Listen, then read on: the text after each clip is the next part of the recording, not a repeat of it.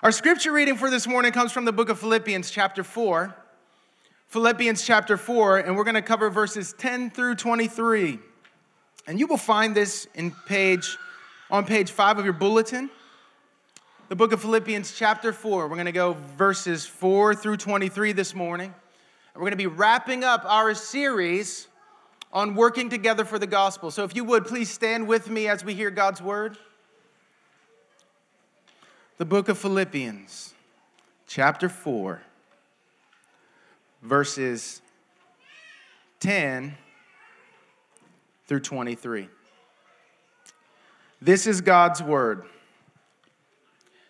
I rejoiced in the Lord greatly that now at length you have revived your concern for me. You were indeed concerned for me, but you had no opportunity. Not that I am speaking of being in need, for I have learned in whatever situation I am to be content. I know how to be brought low, and I know how to abound. In any and every circumstance, I have learned the secret of facing plenty and hunger, abundance and need. I can do all things through him who strengthens me. Yet it was kind of you to share my trouble. And you Philippians yourselves know that in the beginning of the gospel, when I left Macedonia, no church entered into partnership with me in giving and receiving except you only. Even in Thessalonica, you sent me help for my needs once and again. Not that I seek the gift, but I seek the fruit that increases to your credit. I have received full payment and more. I am well supplied, having received from Epaphroditus the gifts you sent, a fragrant offering, a sacrifice acceptable and pleasing to God. And my God will supply every need of yours according to his riches and glory in Christ Jesus. To our God and Father be glory forever and ever. Amen. Greet every saint in Christ Jesus. The brothers who are with me greet you. All of the saints greet you, especially those in Caesar's household. The grace of the Lord Jesus Christ be with your spirit. This is the word of the Lord. Would you lift your hands in prayer with me? Father, we come once again with empty hands. We need you. And we ask that you would fill these empty hands. We pray that your grace would pour from the text. We pray that you would give us wisdom and direction for how this text meets the road in our lives. We pray that you would lift up the downcast, that you would bind up the brokenhearted. We pray that you would humble the proud. We pray that you would form us more into the likeness of Jesus, and that we'd be assured of your good and precious promises for us. We pray that you would be in our midst this morning through the preaching of the word, and that you would fit us more for glory and more for the work that is ahead of us. We ask these things in Jesus' name. Amen. You may be seated.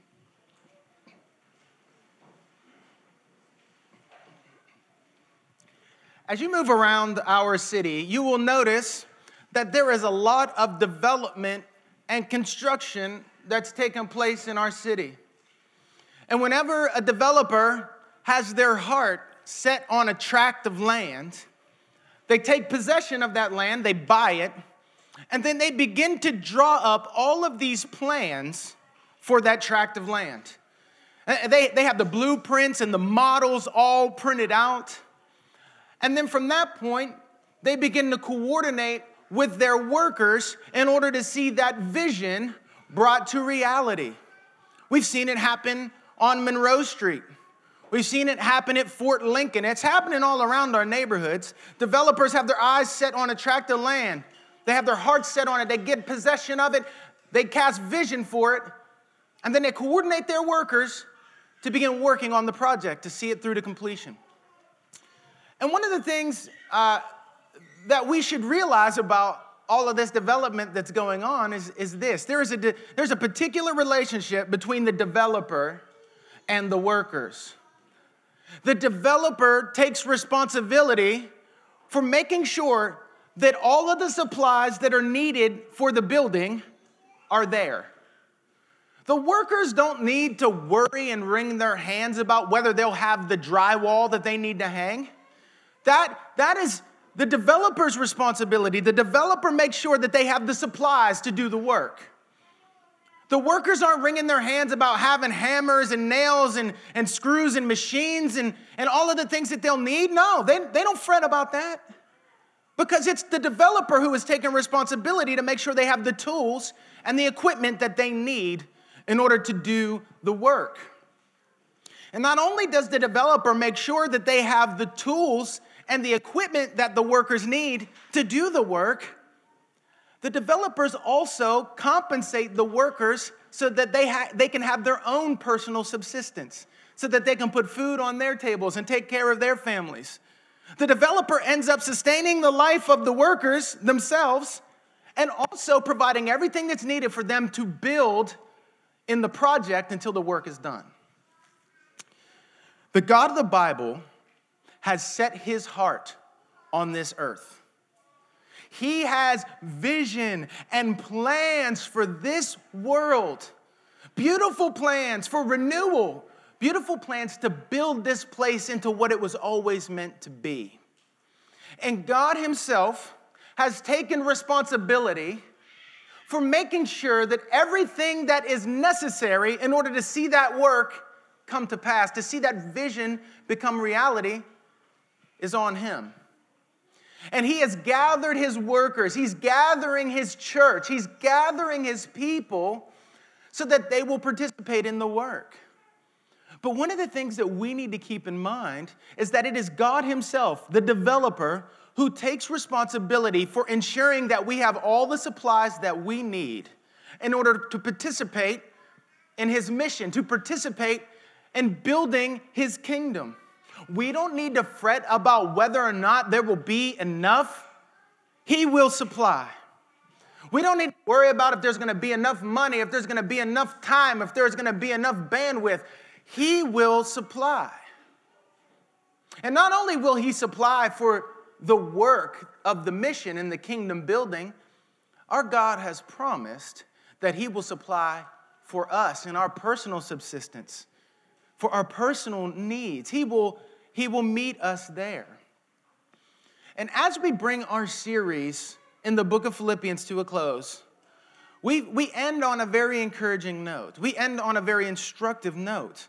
Our series has been entitled Working Together for the Gospel. And as Paul winds his letter down, he leaves his friends with an important reminder that is very suited for their situation, but also very much geared toward helping them to acquire the freedom that they need in order to continue to throw themselves into the mission.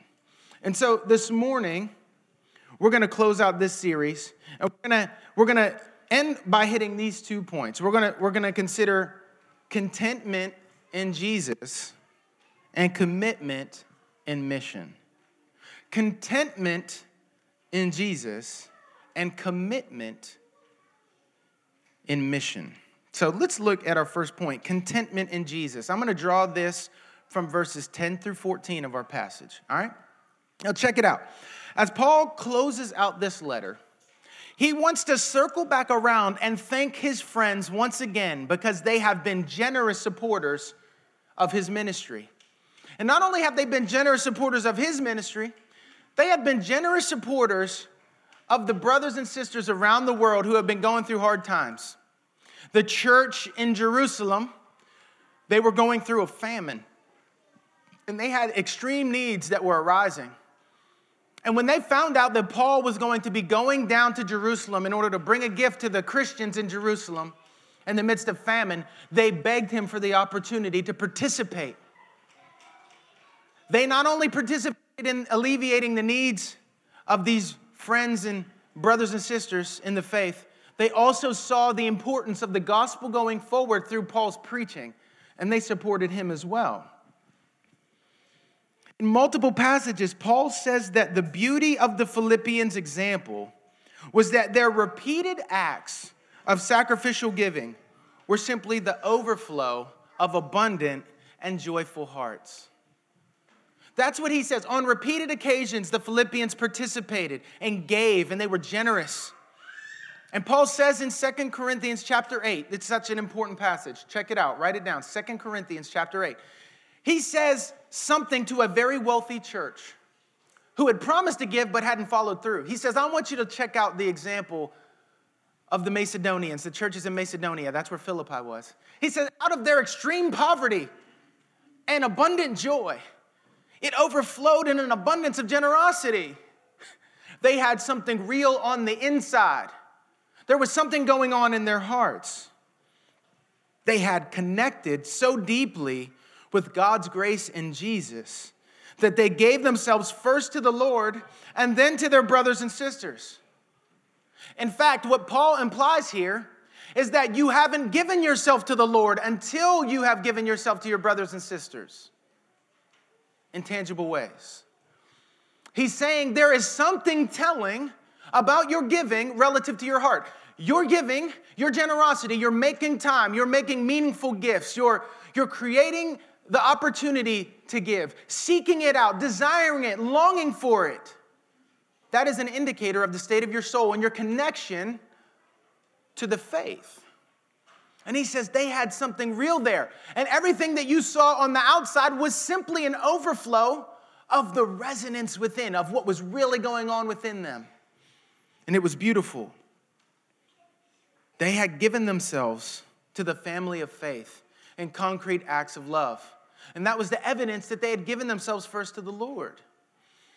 And that's why in verse 14, Paul says, yet it was kind of you to share my trouble. Kind of you doesn't really get the fullness of it. It's the word kalos, which is where you get the word good or appropriate or fitting or beautiful. What Paul is saying is actually fitting with our faith that you, look at that, shared my trouble. It was more than just a kind gesture. It was right and good and fitting. They partnered with Paul for the relief of the poor in Jerusalem, and they partnered with the apostle in his gospel ministry in tangible and meaningful ways on multiple occasions. And even though for a short time they were unable to get their gifts to Paul, that, this wasn't the day where you could wire it or send it through PayPal.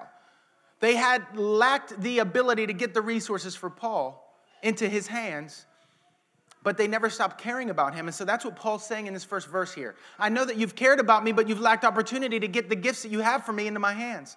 But I'm grateful. But here's the deal. Paul is thankful for their gifts. But in verses 11 through 13, he's trying to show them that he does not live in a place of entitlement.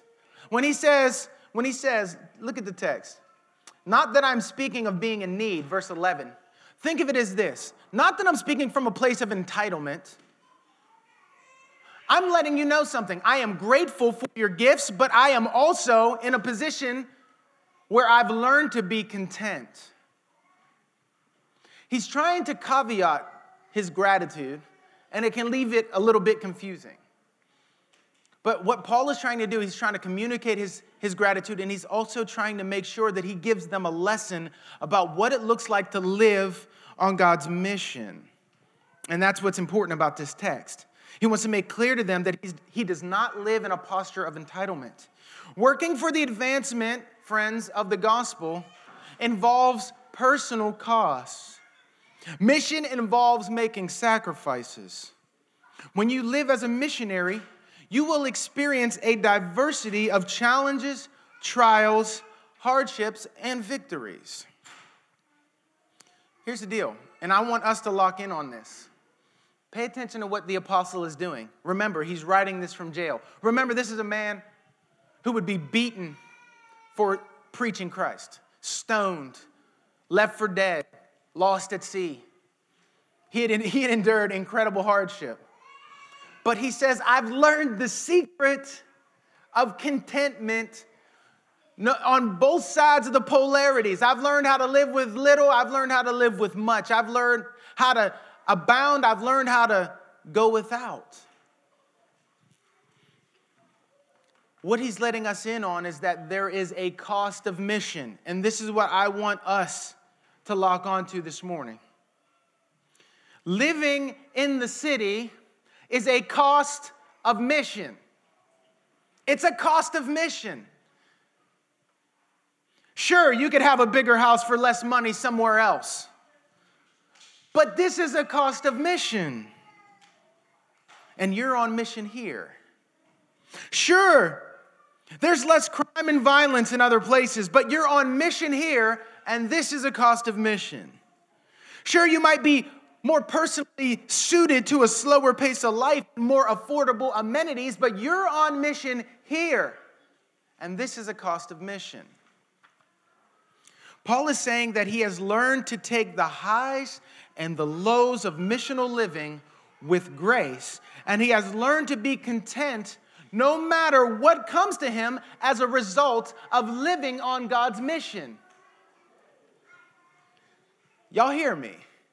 He has learned to deal with everything that comes to him as a result of living on God's mission. All the stresses, all the tensions, all of the disappointments, all of the hardships, all of the shattered dreams that he could experience if he just lived somewhere else that was easier. He could still be a Christian there. He could still be faithful there. He could be on mission in Hawaii. I'm still waiting for my calling. I'm just kidding a little. I want you to see this. All of that is true. And that's why it boils down to calling. Has God called you to Washington, D.C. right now? Then live on mission and learn the secret of contentment while you're on mission here. If the Lord calls you somewhere else, then be faithful on mission there.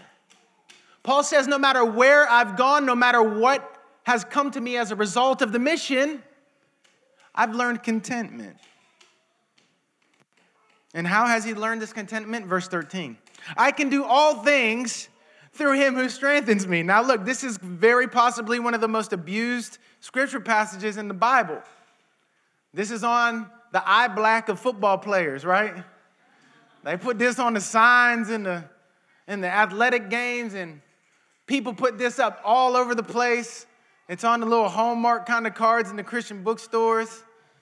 And if you don't understand this right, then you might believe that it's not true. But look at the context of this verse, y'all. When Paul talks about all things, he's talking about all kinds of circumstances that result from missional living. I can live in any kind of situation that mission requires through him who strengthens me.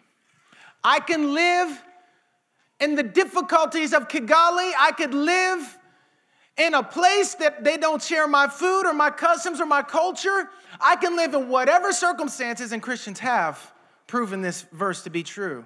I can live in whatever circumstances this mission requires of me through him who strengthens me. That's what this verse is about. God's strength is available to you as you seek to live on his mission and be faithful in the place where he's planted you. You know, it's supposed to be true of Christians that we can bloom wherever we're planted, because we have this particular promise and this particular resource available. Do you see what it is? Where's that contentment come from? Through Christ who strengthens me. Through Christ who strengthens me. He's talking about his ability to pull on his union with Christ, to draw on the resources of his connection to Jesus. Look at this. He could be content in the face of humiliation, and he could be content in great success. Not either of these polarities threw him off of his focus. He could face plenty and hunger, abundance and need. They could not cause him to check out of the mission, because his stability was not resting upon having a lot, and his stability was not threatened by having a little. You see? His center was not hitched to the things around him. He learned how to draw upon his union with Christ in all circumstances, and he had learned how to lay hold of Christ and all his benefits, no matter what he was facing. What do we see the apostle doing?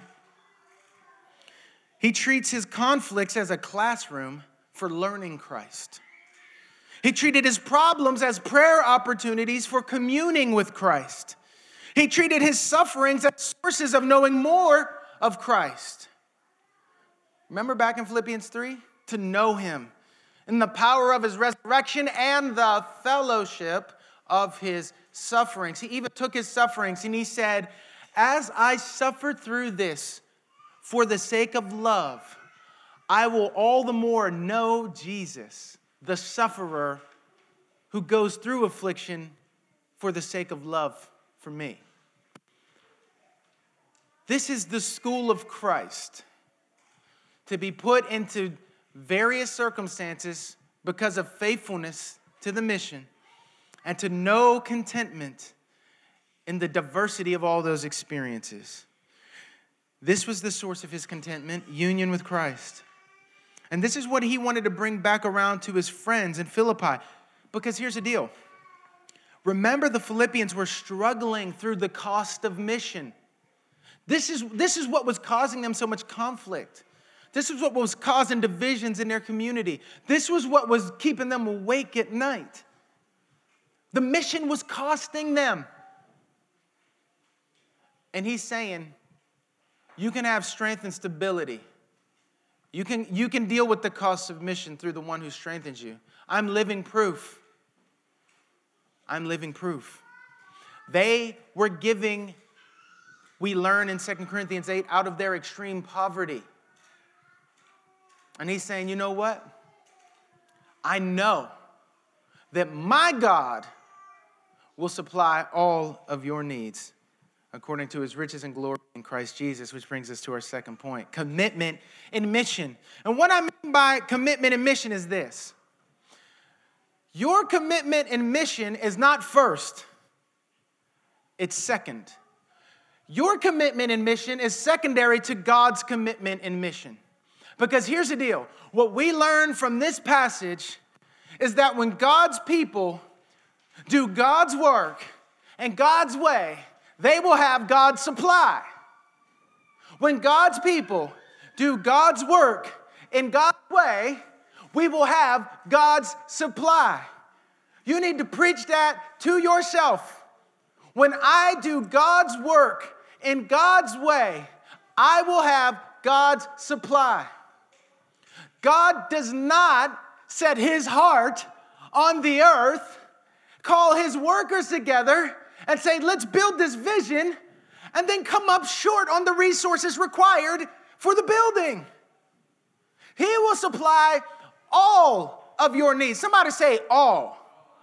All of your needs. He's not just talking about tangible needs. He's talking about your spiritual needs. Do you need comfort? My God will supply. That's what Paul is saying. Do you need someone to carry you when you are crying tears on your pillow at night? My God will supply. Are you in need of courage in order to speak words of love and truth to your neighbors? My God will supply all of your needs. Do you need sanity in the moment when you're trying to faithfully love your kids and raise them under the promise of God? My God will supply. We need God to bless us financially so that we can more and more spread his love in Northeast DC and around the world. Yes, but my God will supply. Paul was testifying from his own personal experience, but he was also drawing upon the entire story of Scripture. And he's saying this to people who are dishing out. They are drawing out of their bank, and they are looking at their bank, and they're wondering if they're going to hit bottom in their bank account. And he says, I want you to look through the story, and I want you to see that you cannot empty that thing fast enough before the Lord will fill it all the way up. You can't outgive him. You can't outdo him. We never have been able to do that. We can't outdo him in love. We can't outdo him in commitment. We can't outdo him in faithfulness. If you think you're good to your kids, that is just a glimmer of how good he is to his kids. If you think you're faithful to your children and you would bend over backwards and do anything and go through any hardship so that they could have better, what does your God commit to and promise to you? Do you think you're better than God? I like how Jesus put it in the Gospels. If you who are evil know how to give your children good gifts, will not the Father do more so for you? Paul says this from a place of experience, but he says it by looking back through all of redemptive history. Paul knew the scriptures. And when he looked back through the scriptures, he could see that this promise was true. How can I tell that God will provide? How can I know that God will provide? How can you know that God will provide for you as you live on his mission? Adam and Eve could tell you that he provided covering for their shame. My God will supply. Noah could tell you that God provided a refuge from judgment. My God will supply. Abraham could tell you that God provided a promised child in his old age. My God will supply. Isaac could tell you that he provided a substitute sacrifice, the ram caught in the thicket that spared his life. My God will supply. Jacob could tell you that he provided transforming grace to take him from a deceiver to a believer. Jacob could tell you, my God will supply. Joseph could tell you that he's able to sustain you in faithfulness while you're in the prison, and he's able to create a pathway to the palace.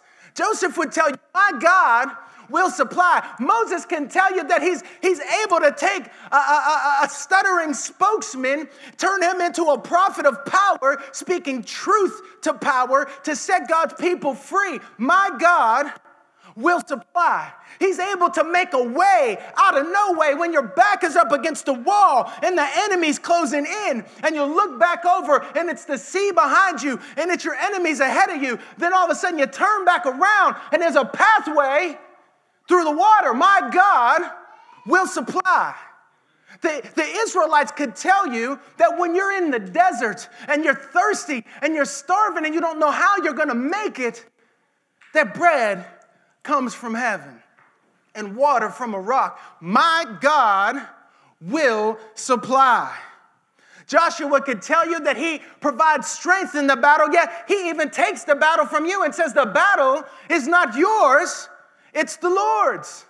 And he will bring you into the land of promise by his good and precious promises. My God will supply. David could tell you that he will provide a kingdom. He can provide forgiveness for grievous sins. He can plant you in the kingdom and give you a name that will last. My God will supply. Solomon can tell you that he provides wisdom for those who are fools. My God will supply.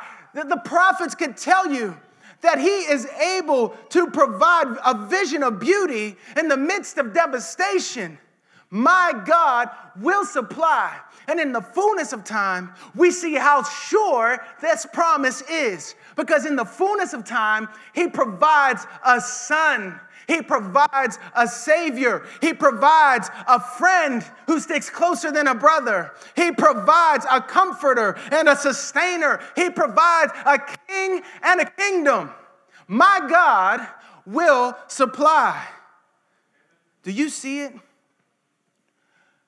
When God's people serve God's mission, we will always have God's provision. Always. Your business is to stay on mission. Your business is to stay focused on the work. All the workers got to do is show up. That's like 95% of it. Just showing up and staying at the work until the job is done. God's people will always have God's provision when they live on God's mission. There's an intimate connection between the mission and the provision. He will meet your needs. And I love in verse 20 how he closes this thing out. As if just to punch it all the way through. As if his own personal story wasn't enough. As if the story through redemptive history, through all of Scripture, were not enough. As if all of the lived examples in their current moment were not enough. He ends on this note, verse 20. To our God and Father. To our God and Father. Remember who your God is. Remember the distinctive of your God. Nowhere in the Bible does it call God a boss. Don't relate to him in that way. It calls him a father. It calls him a king. It calls him Lord. It calls him a savior. Relate to him, though, Jesus says, as Father. That's why he taught his disciples to pray, Our Father. This is from Jesus. Jesus is saying this is the way you are to relate to God. He is your Father. He cares for you. If you are told by your Father to do his bidding, he will provide his supply for you to do it. To our God and Father be glory forever and ever. Amen. Remember who your God is. And remember who you belong to. You belong to your Father. He knows when a single hair falls from your head. Do you think he will come up short on anything that you need to live on his mission? What is it that keeps you from living on his mission? Or what is it that entangles you as you try to run faithfully on the mission? What is it that weighs you down when it comes to the mission? And can you counter those things with the abundant supply of God? Can you do that? That's what you're invited to do today. You're invited to own this word of encouragement. When you go through difficulties this week, I just want you to say, and my God will supply. When you don't know how you're going to handle it, I want you to say to yourself, and my God will supply. When you are living on mission, this promise is guaranteed for you. This promise is about meeting missional needs, not personal greeds. Okay? If you don't have it, you don't need it for the mission. And if you do need it for the mission, when the time comes, he will provide it. That's just the way it is. He is good. He is faithful. He is true. He will provide what you need for the mission when you go out. When you encounter things this week that threaten to put you in a survival mode, that threaten to suck up all of your bandwidth, I want you to remember and say to yourself, and my God will supply all of my needs. According to what? According to the riches of his glory in Jesus Christ. Not according to your riches. Your puny little bank can't even hold up to the wealth of resources that God has in Jesus Christ. He's pulling from that kind of lavish storehouse. That's the beauty of this thing. That's the beauty of this promise. He's pulling from infinite riches to supply his people. What does that look like? It looks like when you're going through your week and worry is about to derail your missional train.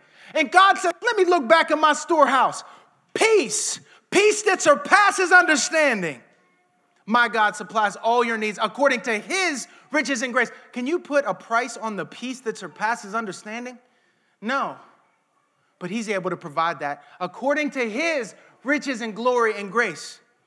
When fear is about to throw you into a tailspin and you're about to start fretting about all kinds of things in life, God looks back in his storehouse and he says, strength, comfort, boom, according to his riches and glory.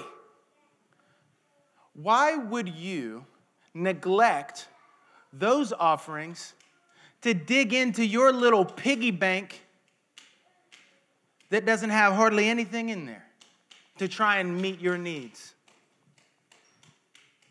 We've said it before, but all of our efforts and all of our resources are like trying to spend pesos in America. You might be rich in pesos, cool, but that don't work here. It's not the currency of America. It's like having a Mercedes-Benz when you need to cross the Atlantic Ocean. It's not suited for the job. What we need for the mission is the kind of supplies that are according to his riches and glory in Christ Jesus. That's what we need, and that's what he offers. I'm going to close with this. Paul is always doing a lot of things at one time when he's writing these letters. And he slips this in, right? As just a tangible evidence from his own life. Look at verse 20. 20 through 23. To our God and Father be glory forever and ever. Amen. Greet every saint in Christ Jesus, he says to the Philippians. The brothers who are with me greet you. All the saints greet you, especially those in Caesar's household. Do you know how there are Christians in Caesar's household? Because Paul's sitting in prison and he's able to say, and my God will supply all of your needs according to the riches of his glory in Christ Jesus. Because he's been living faithfully on mission. And as every guard comes in to stand watch over him, he's engaging them with the gospel. They're going back to the cohort. And as they change out, each new person is encountering the gospel. And people are coming to know Christ because he has learned the secret of contentment on the mission. And he hasn't abandoned the mission while he's sitting in prison. In fact, he's been fruitful in that mission, and he has seen God supply. And now there are new brothers and sisters in the household of Caesar sending shout outs back to their friends that they've never met in Philippi. This is missional living. And this is just a subtle way that the apostle's saying, wink, wink, I'm telling you, my God will supply all of your needs according to his riches and glory in Christ Jesus. Do not be afraid.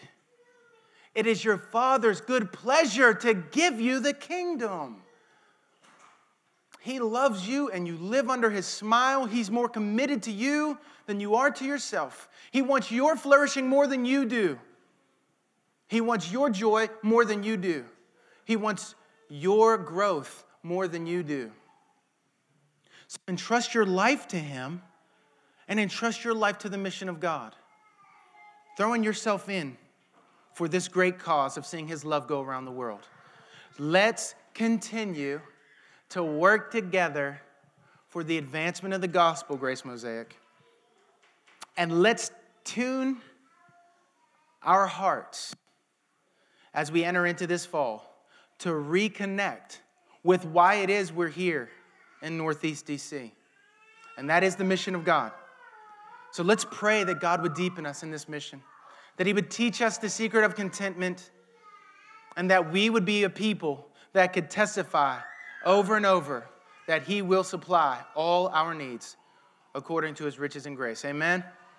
Let's pray. Father, thank you for your promises. Thank you for your provision. Thank you for the stories of your people who can teach us and tell us from personal experience that you will not let us down, that you will support and sustain us as we live on your mission. So God, encourage our hearts this morning. Lift us up. We ask that you would help us to even begin to identify this week ways that you are meeting our needs. Wake us up to your answers to prayer and your provisions for us. And we pray that you would help us. Help us to live faithfully and fruitfully on your mission. We ask all these things in Jesus' name. Amen.